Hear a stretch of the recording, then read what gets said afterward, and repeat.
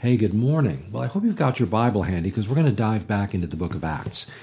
We left off last time in Acts looking at Peter explaining to the believers what had happened when he went under the guidance of the Lord to go to a Gentile's house to share the gospel, where the Holy Spirit fell upon these believers, these brand new believers, and this was unexpected. It was what is this all about? Well, Peter was, of course, tentative about even going to a Gentile's house when he got this vision from the Lord, which ultimately resulted in the Lord's letting him know that what Peter was calling unclean, he had now cleansed.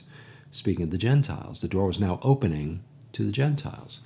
And so Peter goes to Cornelius' house, shares the gospel, and he and his household are saved. So he goes back to the believers, and he begins to the Jewish believers, and he begins to explain what's going on. Well, this is a brand new kind of an event. Now, we had seen individual Gentiles coming to faith, but now a transition was taking place, something that Paul would describe as a mystery unfolding, where the wall of separation between Jew and Gentile, that wall of animosity, was removed. And now God was making, out of the two different groups, Jew and Gentile, one entity known as the church. And so this is a huge dynamic change in the scope of the gospel. And we see that as we move into the next passage, starting in verse 19. So read with me.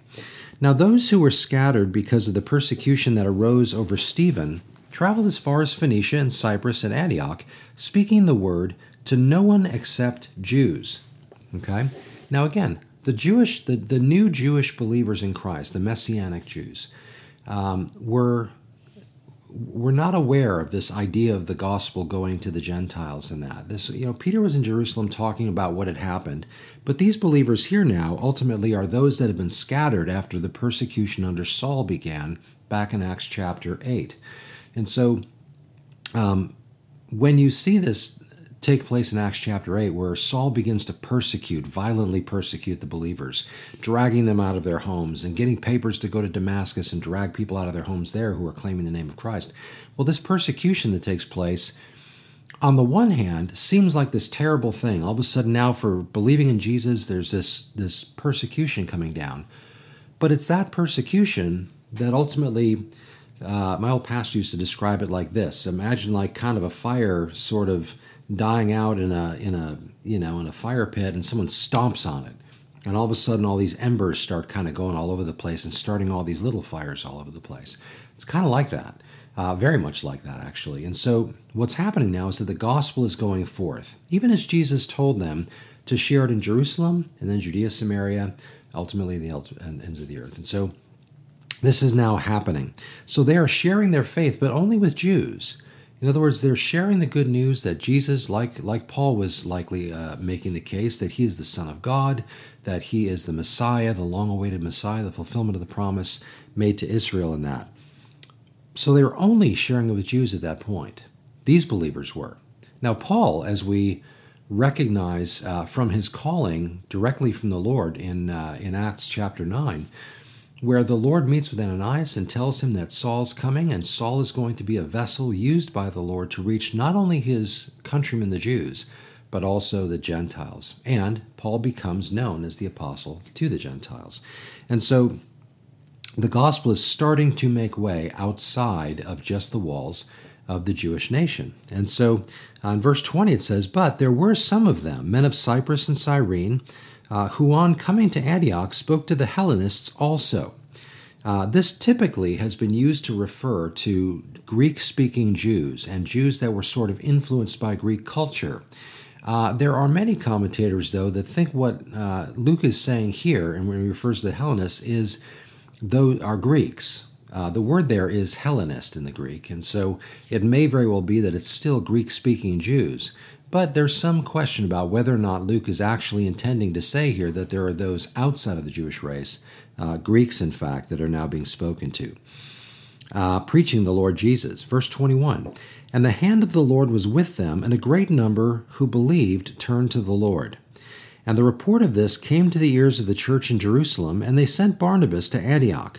And when he came and saw the grace of God, he was glad, and he exhorted them all to remain faithful to the Lord with steadfast purpose. For he was a good man, full of the Holy Spirit and faith, and a great many people were added to the Lord. And so there are these believers whose names we don't know that are coming from kind of all over the place in that area there around Phoenicia. If you look at a Bible map, if you open to the back of your Bible, to one of the maps that basically begins to describe, sort of the world in the time of Paul's missionary journeys in that. Now, this is just prior to Paul's missionary journeys. But when you see the maps that begin to express what that part of the world looked like, you'll notice on the east side of the Mediterranean, you'll see Israel and particularly Jerusalem. Well, if you move just north of that, you move into a region called Phoenicia, where places like Capernaum I think Capernaum might be just south of that, actually. But Phoenicia is this area along the Mediterranean coast between Israel and Syria. And so, matter of fact, when they end up in Antioch, it is Antioch in Syria. It's Syrian Antioch. I say that because there is a second Antioch known as Antioch Pisidia, or Pisidian Antioch, and that is north yet, still much farther north. The Antioch in view here is the Antioch in Syria. And so when you look at your Bible map, you get a little idea of where this is all taking place here. So as these believers are sharing their faith with either the Greek-speaking Jews or just flat-out Greeks, we see that there is salvation has come to these people. And so there's a move of the Holy Spirit here where people are being wonderfully born again. And so the believers in Jerusalem send Barnabas to go check out what's going on. Now, we're introduced to Barnabas back in Acts chapter 4. Matter of fact, just to kind of refresh, why don't we turn there? In Acts chapter 4, and in particular verses 36 and 37, where we come encounter with him. Thus Joseph, who was also called by the apostles Barnabas, which means son of encouragement. What a great name that is. That's a baby name that should make a resurgence. Old Barney. Which means son of encouragement. And he's a Levite, a native of Cyprus. And so he's from the part of the world that we're talking about here in Acts chapter 11. As a matter of fact, when it says he's from Cyprus, that means he's from this island that is just off the coast of Syria and Phoenicia, just west out in the Mediterranean. You could see it from the shore, but just that's where Barnabas is from. And he sold a field that belonged to him and brought the money and laid it at the apostles' feet. And so we see Barnabas from that passage as someone who is known as a son of encouragement. His name was Joseph, but his kind of nickname and his name that stuck was Barnabas. He's also a man filled with the Holy Spirit, as it says back here in chapter 11. He was full of the Holy Spirit and faith and such. And so Barnabas is somebody who is not only just this wonderfully Spirit-filled man, but he ends up being used by the Lord as a partner with Paul. And we'll see that in just a moment. So Barnabas went to Tarsus to look for Saul. Now, some presume that previously, when Saul was kind of sent to Tarsus by the apostles when a persecution of him started to happen, not from him, but upon him started to happen, they sent him to Tarsus. Some presume that Barnabas may have been in that number that urged Paul to go down to Tarsus. So Paul goes back to Tarsus, where he's from, and no doubt he begins to share his faith in his hometown. Well, Barnabas, if he was one of those in that number that sent Saul to Tarsus, this may be indicating that since he knows where Saul is, this is why we think maybe he was part of the group that told him to go back to Tarsus. But we don't know that for sure. But in any case, it's a reasonable possibility. So he goes to Tarsus to look for Saul, and when he had found him, he brought him to Antioch. For a whole year they met with the church and taught a great many people. And in Antioch the disciples were first called Christians. Now we find later, did we already study that? We see in the book of Acts where Barnabas actually becomes the one responsible. Now we did read that previously, where he brings Saul to the apostles who are at first afraid of him because they've heard about him too. But Barnabas kind of bridges the gap between the two of them, and he is ultimately received among their number. And so now Barnabas and Saul are doing ministry together in Antioch, again, Antioch in Syria. And for about a year, they're teaching the believers there. They're helping to establish the church there. And we see this wonderful partnership start to form between the two of them that will ultimately continue until, sadly, in Acts chapter 15, about verse 36, where they split over whether or not to take Barnabas' nephew, John Mark, or cousin, his relative, John Mark, on their missionary journeys with him. Because on a previous journey, John Mark had taken off. He'd kind of bailed on them. And so when it came time for the next missionary journey, Barnabas wanted to take him with. Saul said no. Paul said no at that point. I was starting to call him Paul at that point. And so he says no. Barnabas is all about the relationship and building this kid up and helping him to get back on the team. Paul's all business. Who knows who is right, who is wrong? We do know that they split and twice as much ministry began to take place, if you will. But this is a relationship that we see begin to be forged even right here. And at the end of that verse, we see that in Antioch, the disciples were first called Christians. It was here that disciples of Jesus, the followers of Jesus, were first now known as Christians, which means followers of Christ, or as I think it was Josephus described this term as sort of connoting the idea of little Christ or Christ people, people who are called by his name. And so they now have a name. We're called Christians today, and that goes all the way back to there in Antioch. Now, in these days, in verse 27, prophets came down from Jerusalem to Antioch. And, by the way, when you look at a map, when I was kind of looking at this, it always strikes me when you see when people come down from Jerusalem. If you look at your map, typically when you think of direction and you say someone comes down, like I moved to Tennessee down from Illinois, right? Well, we look at a map and Illinois is up, Tennessee's down. When you look at your map on, like I was mentioning earlier, your Bible map of that part of the world, you see that Jerusalem is down and Antioch's up. Except that Jerusalem is on a pretty large hill, which means anytime you leave Jerusalem to go somewhere, you're going down. And so Luke is just simply speaking of a geographical terrain issue here. Literally, if you go to Jerusalem, you always go up to Jerusalem, and you leave Jerusalem, you always go down from Jerusalem. And so that's what's in view here, in case you're looking at your map and you're thinking, well, is the geography mixed up? No, not really. It's just that geographically speaking, Jerusalem sits up on a hill, and ultimately, when you leave it, you go down. So they came down from Jerusalem to Antioch, and one of them, named Agabus, who we'll see again in Acts chapter 21, and we'll talk more about him when we get there, except to point out here that he stood up and foretold by the Spirit that there would be a great famine over all the world, and this took place in the days of Claudius. And so the disciples determined, every one according to his ability, to send relief to the brothers living in Judea. And they did so, sending it to the elders by the hand of Barnabas and Saul. So the church at this point now is starting to grow. And even though pockets of believers are starting to form all over the place, they are also, in a very real sense, bound together. They are family, even though separated by some miles.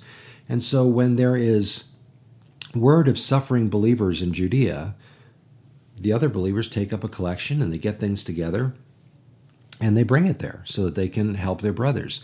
There's a genuine sense of connectedness between believers in different geographical areas.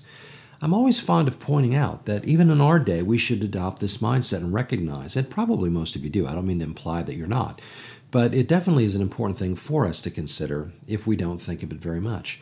You and I have brothers and sisters all over the world. As a matter of fact, wherever you are in the world, we're brother and sister in that kind of a thing, in this wonderful relationship in the body of Christ that we've been invited to join.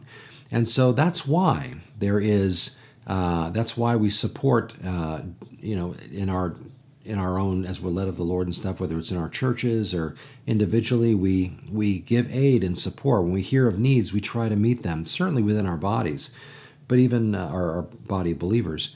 But even outside, sometimes we have opportunity to send resources to people that are just in need. We may never get anything back from them. We may never actually meet them face to face. But as believers, they're part of our family in Christ. And so we do our best to try and help out where we can. this was something in the first century church that we've mentioned before was common because believers in that time, in that part of the world especially, very unlike us in the West by and large, because by and large in the West, we have lots of resource and that kind of thing. We generally don't face a lot of persecution compared to what they would have experienced, and so we don't always think in these terms. But in their context, they were living under constant persecution. They were always having to deal with hardship because of their faith and that kind of a thing. And so they needed one another in a really, really important and deep way. And so we see an example here of them taking care of each other in that regard. But notice also at the end of the passage where it says that these resources were then brought to the elders by the hand of Barnabas and Saul. Already at that point, we're beginning to see leaders in the church. Of course, Barnabas was seen as something of a leader, being sent by the disciples in Jerusalem down to see what was going on in Antioch. From Antioch, Barnabas and Saul go and they bring resources over to a group of elders, which on a number of, when we see the word elder, by the way, in the New Testament, there's a couple of ideas connected with that. The simplest of which is that it simply speaks of older men. However, in the context of the church, there's generally this idea that along with being older, that also carries with it sometimes a position of leadership. Servant leadership, as older people share with the younger people what it means to grow in wisdom and such. But sometimes that word simply just means older people, but other times it means older people, but also with some connection to leadership in the church. Here in this particular case, we get the idea that that's what's going on, as they bring these resources, give them to the elders of the believers there, and they ultimately are then presumably distributed to those in need. So we'll finish chapter 11 right there, and we'll jump into chapter 12 as we continue to make our way through the book of Acts.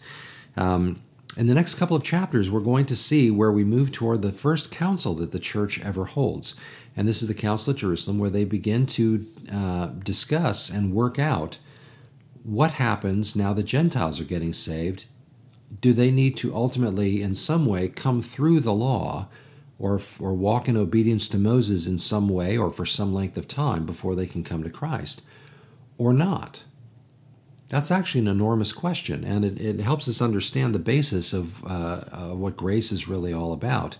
And we'll look at that as we make our way ultimately to Acts chapter 15 and beyond. So thanks for watching, and my hope is that as we're going through the book of Acts that we're just gleaning some wonderful insights about how the church functioned then in the first century. And as we glean from it, we might, I guess I keep kind of saying this a lot, but hopefully it's worth hearing again, that as we adopt and embrace these ideas that we see going forth in the first century believers, their dependence upon the Holy Spirit, their simplicity of practice and walking in faith and just being Christians in their culture, even under the face of persecution, that as we glean from those things, we would be equipping ourselves as well to live in such a way in our day. Some of you right now watching are living in a place where it's not so easy to be a Christian, and I really appreciate you watching and that we can sort of fellowship together around the Word, even though the miles might separate us. Some of us who are maybe not living in that kind of a context right now, we might live in that kind of a context soon. I was thinking about maybe the next time I do a prophecy update, referring to the fact that, as various books are being banned because they're not politically correct, they're not woke enough and that kind of thing, how long do you think it's going to take before the Bible is outlawed? It's about the most unwoke book there could be. And so who knows? We may end up finding ourselves living in a similar context to our fellow believers around the world now, but even similar to those in the first century. Might be coming sooner than we know it. Things are moving pretty fast right now. So you just don't know where things are going to be in a short while from right now. So be in prayer for each other, for the circumstances we're in, that we'll be courageous and brave and fortified in our faith to stand in the face of an evil day. And so let's pray for that right now, as a matter of fact. Father, as we're watching, or I should say reading about these believers in the first century, we are humbled at the way that they continue to press on in the face of constant and often intense persecution. Father, both from the Romans, but even sometimes from their own countrymen, those who ethnically were among their own people but did not believe, and so therefore persecuted them. Father, help us in the same way they did to stand firm and fortified in our faith, not to crumble in the evil day, but rather to stand firm, and having done all to stand, to continue to, wearing the armor that you've given us, standing by faith on the rock upon which we stand, walking in faith and in grace, in joy, with an open desire to share our faith with any that hear. Father, the days are growing darker and darker, so we just pray that our light would shine brighter and brighter. So lead us by your Holy Spirit. Help the name of Jesus and the testimony of the salvation that we have through his finished work to be right there on the tip of our tongues, ready to be spoken and shared. And Father, we pray that it's all for your glory, because one day, someday soon, we're going to see you face to face. We're going to enter into eternity, and all these things about today are going to fade away. Father, we just thank you that you've counted each of us worthy to carry your name to the ends of the earth. So help us, strengthen us, equip us, and guide us by your Holy Spirit, for your glory, and in Jesus' name. Amen.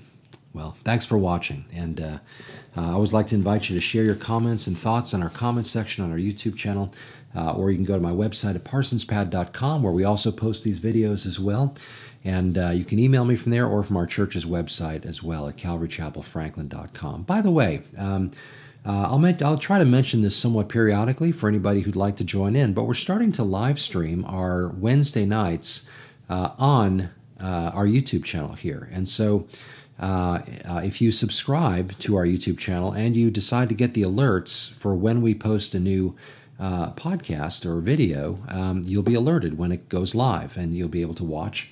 Our Wednesday night midweek study starts at 7 o'clock Central Time here in the United States.